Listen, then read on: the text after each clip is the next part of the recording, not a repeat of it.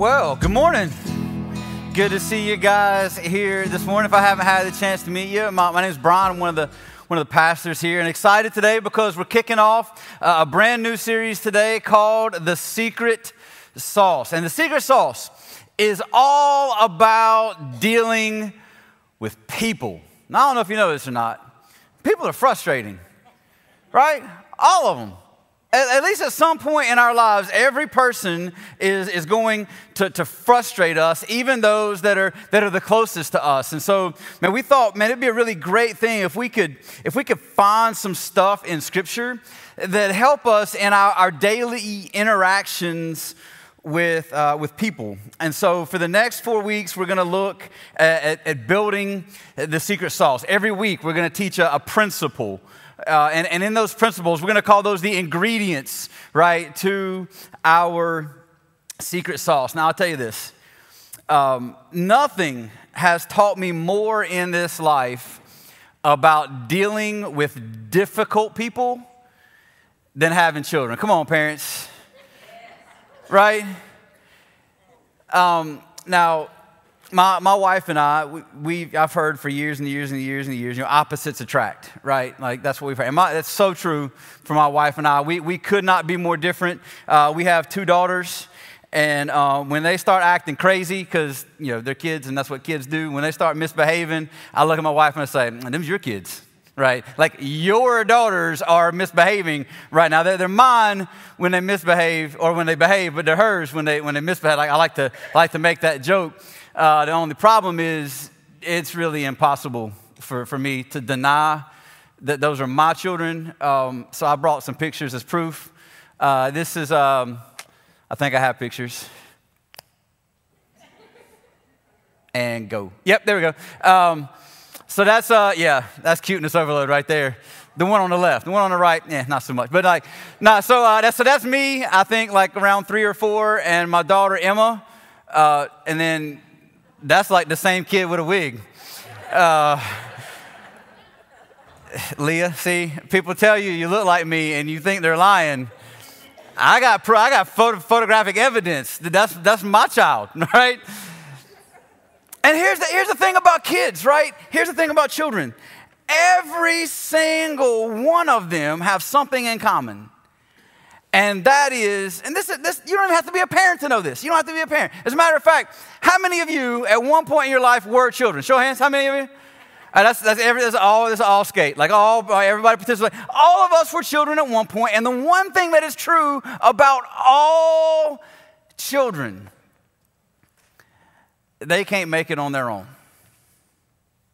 They can't live, they can't function, they can't survive, they can't enjoy anything about life without some measure of help. Even if, like, you or somebody you know had awful parents. In some way, shape, or form, they, at least to the bare minimum of parenting, kept you alive. And then they might not have been a great parent, but you wouldn't have survived had it not been for some kind of provision from somebody, right? That's the thing that's true about all children. They cannot live, cannot survive, cannot make it on their own. None of us would be here without some help. And so it's from that premise, that idea, that children, and here's the thing about children, they know that. Right? Children know that. When they're little and something goes wrong, when they're distraught in some way, when they're scared or when they're terrified or even when they're excited, the first place children typically go is to their parent, right? When they need something, when they're hurt, when they're scared, when they're anxious, when they're happy, right? They run to their parent because they know instinctively and intuitively that I can't survive. I can't make it. I can't function without the input and influence of an adult, of a parent in some way, or some kind of guardian or of some sort. I can't make it without that. And so it's from that premise that Jesus makes this bold declaration about what it means for a child to understand their need. And it's this principle that Jesus is going to teach us. So we're going to look, if you have your Bibles and you want to turn, we're going to be in Matthew chapter 18. We're going to read the first 4 verses to start, and then we'll pick up some stuff from there. But in Matthew 18, Jesus makes this bold statement that we're going to use as a principle for how we interact with, how we relate to other people. Let me show you the principle, and then we'll talk about it just a little bit. Matthew chapter 18, verses 1 through 4. At that time, the disciples came to Jesus and asked, "Who then is the greatest in the kingdom of heaven?" And watch, so they want to know, like, hey, what does it take to be awesome in this new kingdom that you're going to set up, Jesus? And I love Jesus' response. He called a little child to him, and he placed the child among them. So just kind of get this picture, like Jesus' disciples are gathered around him, and they're asking him questions because he's this great teacher and he's this great rabbi, and they want to learn from Jesus, and they're trying to understand what the kingdom of heaven is like. And Jesus is like, you really want to see a great picture of what the kingdom of heaven is like? And he brings a child, and he sets this child in the midst of them. And then he goes on and it says, he said, "Truly I tell you, unless you change," by the way, pause, change. You got some work to do. The mere fact that you ask the question about greatness means there's some change that needs to take place. Unless you change and become like this little child that sits here among us, you will never enter the kingdom of heaven. Now, we talk a lot about absolute words, right?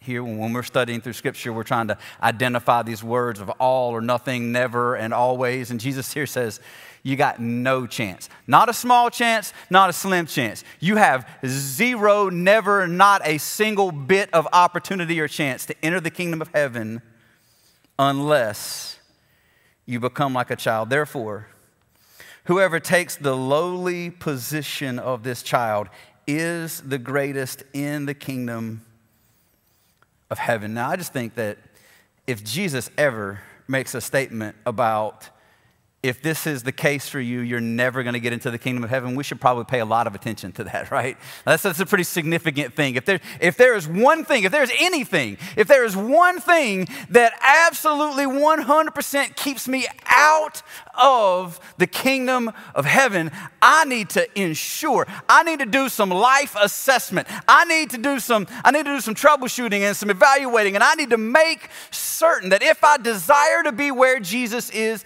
in the kingdom of heaven, that is not true about my life. And here Jesus says, let me tell you, there's something that if you get this wrong, heaven is off the table. Not even a possibility.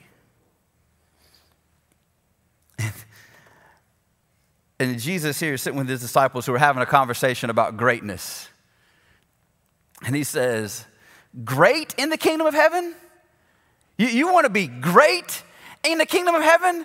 The fact that you're even asking the question probably means that you're not even in, much less one of the best. I'm trying to hear this through their ears. You know what I mean? Like, wait a minute. Like, I'm trying to figure out if I'm going to be like a super lieutenant in the kingdom of heaven, or if I'm going to be like a lowly sergeant in the kingdom of heaven. And Jesus says, you probably ain't even in the kingdom of heaven. Because Jesus says, until you understand something about heaven, you're going to miss it altogether. And here's the thing you got to understand. It's more like a childlike faith than it is about greatness. And as a matter of fact, the lower you get, the better you are. So you can, if you're a note taker, here's a big idea that's going to kind of help frame some of our time together here this morning is this. You can write it down. God's measure of success is a race to the bottom. Everything in our world and everything in our culture and everything in our society tells us, do all that you can to achieve and succeed and climb the ladder and get better and be greater and all this other kind of stuff. And Jesus said it's exactly the opposite of the kingdom of heaven. It's not a race to the top. It's not about achieving at the expense of other people. It's a race to the bottom. Their question even assumes greatness, right? Hey, Jesus, what does it take to be the greatest? Not to be great, but to be the greatest in the kingdom. That's a really weird way to say that word. But what does it take to be the best in the kingdom of heaven? And to even ask the question to assume that heaven has levels of greatness says that there's something incorrect about their thinking and about the way that they're processing this idea of heaven. You know, we like the disciples, we live in a culture of comparison where we assume that, at least in some way, like, I'm just better than other people, right? Like, there's some people in this world, not everybody, but there are some people in this world, I'm just better than them. You know, I have some things that they don't have, and I'm just better than them. And then we also assume, much like we assume that there are people that we're better than, most of us probably assume, unless you're just hyper narcissistic and arrogant, that there are probably some people that are better than you, right? Like, we look at all these people and who are great successes and achieve great things and think, yeah, they're just a way better person than me, or they're way more accomplished than me or successful than me. We live in a culture that's full of comparison. And Jesus is saying, man, when we think like that, when we process relationship through that lens, man, we miss it. We're missing a key principle to life. And then again, he draws his principle from this idea of a child among them. And here's the thing about kids, right? Some of them might run a little faster. Some of them might have an easier time in school making good grades. Some kids might perform better in certain areas than other kids, but what's the one thing that all children have in common? What's the one thing? They can't make it. They can't survive on their own. And Jesus says it's the thing that makes us alike that we should focus on. That's where our attention and our focus should be.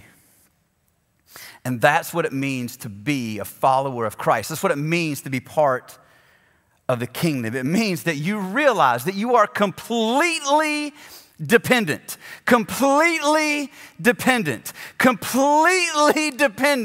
on the King for your survival.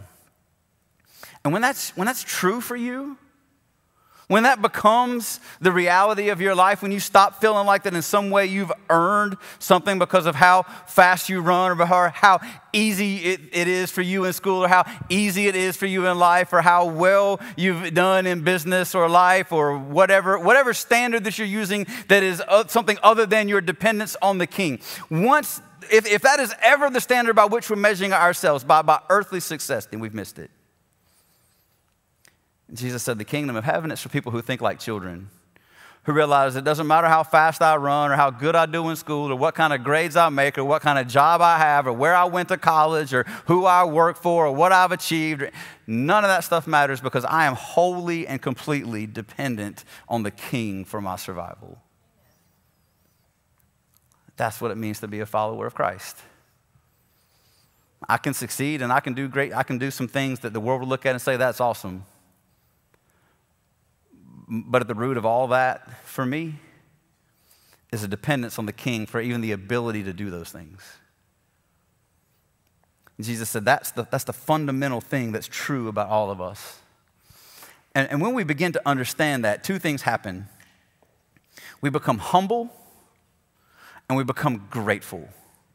And here's the thing about humility and gratitude. You can write this down. Humility and gratitude are codependent. Now, let me tell you how I arrived at that point that I just put on the screen for you to write down. I had this written both ways. I had humility begins with gratitude. And then I was going to tell you that, man, once you realize your need and once you realize that God is the provider for everything, man, it makes you really grateful. And then I said, you could even say that the other way, that when you're grateful, and that'll make you humble, that when you're thankful for something that God has done for you, that'll humble you because you realize that God had to give it to you. And then I realized this is like a chicken and egg thing, right? We don't know which one comes first. We don't know. You guys familiar with chicken and egg? Does that make sense to everybody besides me? All right, cool. This is I don't know which one comes first. I don't know if I'm humble and that makes me grateful, or I don't know if I'm grateful for what God does and then that humbles me. I don't know which one is true. So I'll just say that they're codependent. When you have one, you're going to have the other. If you're missing one, you're going to miss the other two. So if you're a person whose life isn't characterized by gratitude, you're probably not very humble. Because you're not thankful for anything. You're not grateful. You don't see God as the provider of everything that you have to accomplish what you've accomplished. Maybe you're a huge success. Awesome. Who gave you the ability to do that? Who kept you healthy enough and your mind sharp enough to accomplish whatever you've accomplished? It's God. And when you're a follower of Christ, that's the lens that everything gets filtered through. So when if we aren't grateful for what we've received, then chances are you're not very humble. And chances are if you're not very humble, if you feel like everything is owed or earned, then you're probably not grateful because you just deserved it anyway. You were entitled to whatever it is that you have, and that's not true either. But for the follower of Christ, it's all about him. It starts with him, it's from him, it's for him, and all glory belongs to him for everything that I've accomplished. When we start with the perspective of a child, we are reminded that if it were not for someone else, I wouldn't be here. And that's what Jesus called us to. James 1:17 says that every good gift, they're sitting on the screen.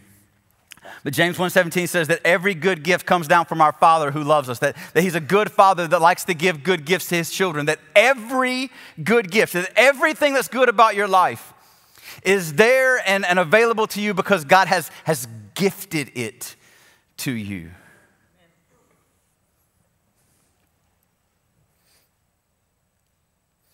So maybe you're thinking, hey, Pastor Brian, that's really insightful. That's really good stuff that all that I have, that it comes from God. But what does that really have to do with this secret sauce idea of interacting with other people? Well, Jesus gave us the answer to that question in the very next verse. So Matthew chapter 18, verse 5. He said, and whoever welcomes one such child in my name welcomes me. What such child? What such child? The one who has a need that resembles my own. When we learn and we establish in our own lives that we are unable to make it in this life apart from Christ, then we recognize that same need in the lives of other people.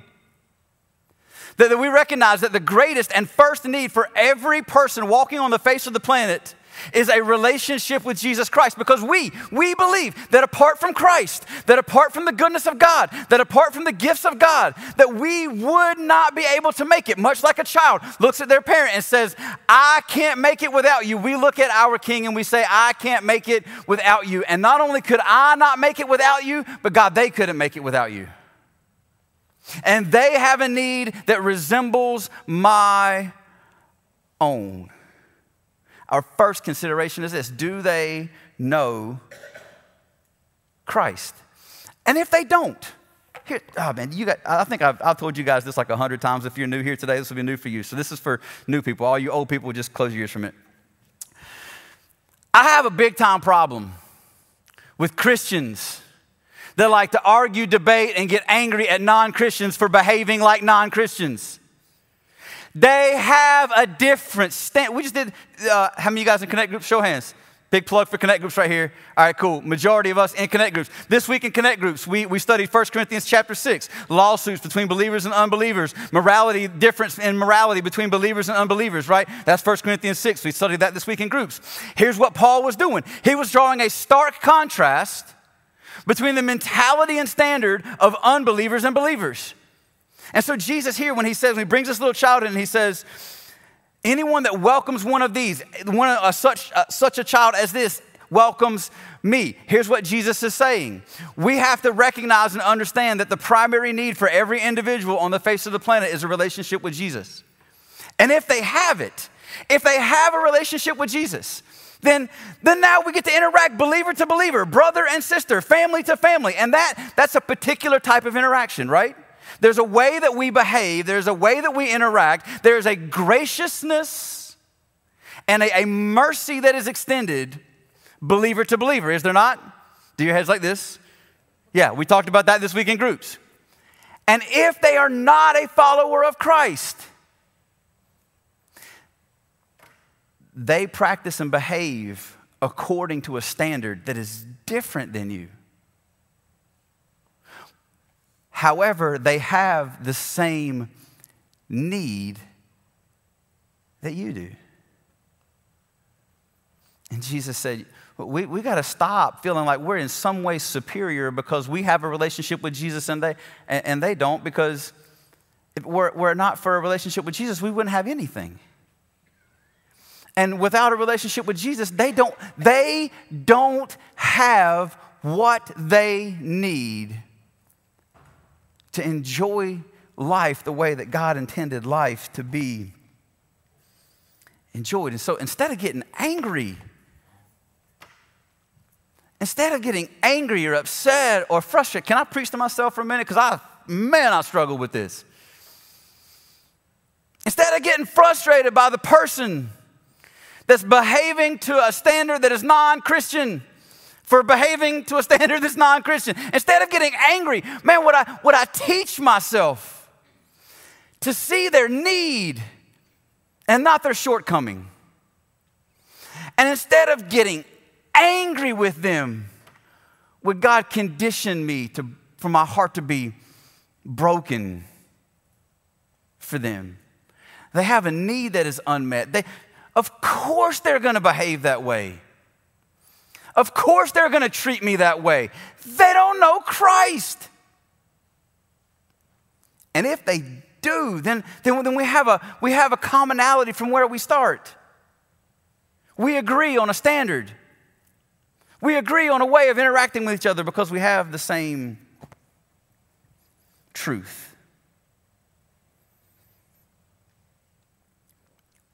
If we're gonna really get it right interacting with other people, we've got to learn to see them the way that God sees them, not as an opposition and certainly not as someone beneath you because you have Christ and they don't. I feel like I see this a lot, but the social media has just amplified this for me. I see a lot of Christians belly aching and complaining and arguing and being mean because this group believes this and they're behaving like a group that would believe that. And we're angry that they could even believe that when God says, yeah, they have the same need that you had. Instead of getting angry, would it not break your heart for them? Because for it not to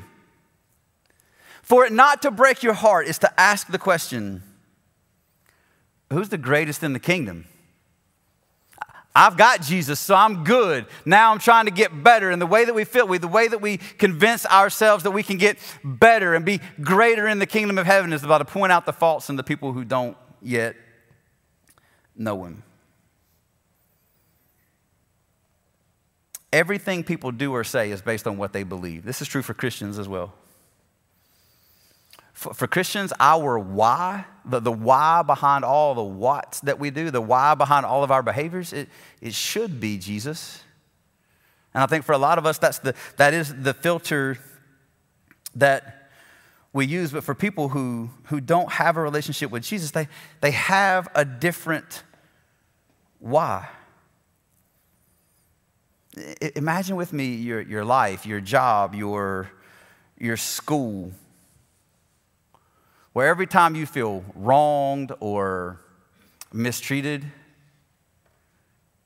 that it led you to a feeling of compassion for something that they're missing rather than a frustration because of the behavior that's the result of the belief? I'm asking you to shift the way that you think. I'm asking me to shift the way that I think. My wife will tell, I'm turning into a grumpy old man. I get mad a lot at stuff that shouldn't matter. And I'm praying that God would condition my heart, that instead of getting mad because they're behaving like somebody that doesn't love Jesus, that it would break my heart that there's somebody who doesn't love Jesus.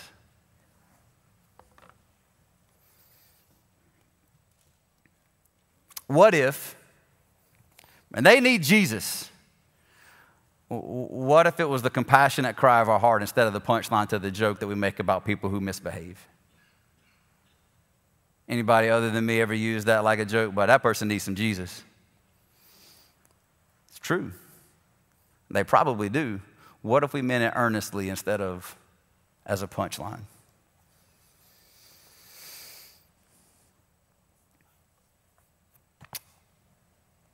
See, when we believe that because we have a relationship with Jesus, that somehow makes us superior or better or further along, whenever that we allow that to elevate our own version or persona of ourselves or our only assessment of ourselves, when we allow our relationship with Christ to somehow elevate us in our own mind, what should be gratitude becomes arrogance and superiority. And as a result, what should be compassion, grace, and mercy, and a desire to help, it becomes contempt and disgust and mockery. So this morning, it's my hope that each of us would just kind of do that self-evaluation of checking our own heart to figure out how we feel about, how we think about, and how we relate to others.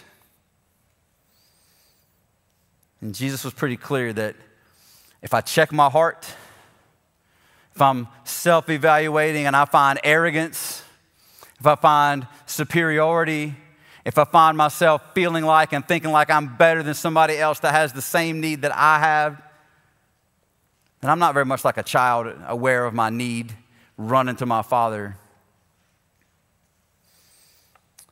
Chances are I need to check my heart, not for Jesus, but whether or not I've even received salvation, because Jesus said that until you believe like a child, have faith like a child, understand the even ground of all children everywhere is not being able to make it on their own, and until you think like that, you're not even in. You're not even in. And if you really want to be something in the kingdom of heaven, then it's a race to the bottom. How much can I serve? How well can I give? How much can I be generous? What can I do to move the needle in the life of this person who is obviously behaving to a standard that's different than mine? What can I do to move the needle from where they are to closer to Jesus? Because their greatest need is not some witty comeback from Brian that's going to make them somehow, it's going to be revolutionary. It's like, I'm going to give them some sarcastic line, and they're going to be like, I've never really thought about it that way. I'm ready to change my life right now. It's not going to happen. I tried it last night with Papa John's. It doesn't work. Nobody changes. They just give you a 50% off coupon for your next purchase. Because the greatest need isn't anything that you have to offer. Their greatest need is Christ. So here's my challenge. And then the band's going to come in a minute. We're going to sing, and we're going to praise, and we're going to worship, and we're going to do all that. But just for a moment, right where you sit, this week, would you just commitment time right now? I'm going to do my best this week. I'm not going to get angry at someone for behaving in a way that is in accordance with what they believe. But I'm going to be compassionate, because if they knew the same Jesus that I did, then they wouldn't be able to do that. They wouldn't be able to talk like that. They wouldn't be able to think like that. Their work ethic wouldn't be as low as it is, because all things we do for the glory of Christ, right? Like everything that I can see and ascertain from my observation of their life is clear and evident to me that they have a need. And not just any need, but the same need that I have. They need a relationship with Jesus, because they're never going to experience the fullness of life on this side of eternity without him.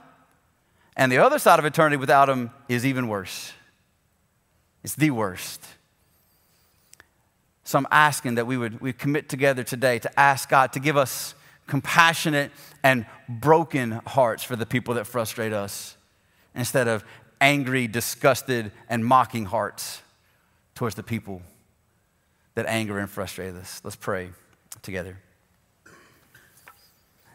God, if we are ever in this life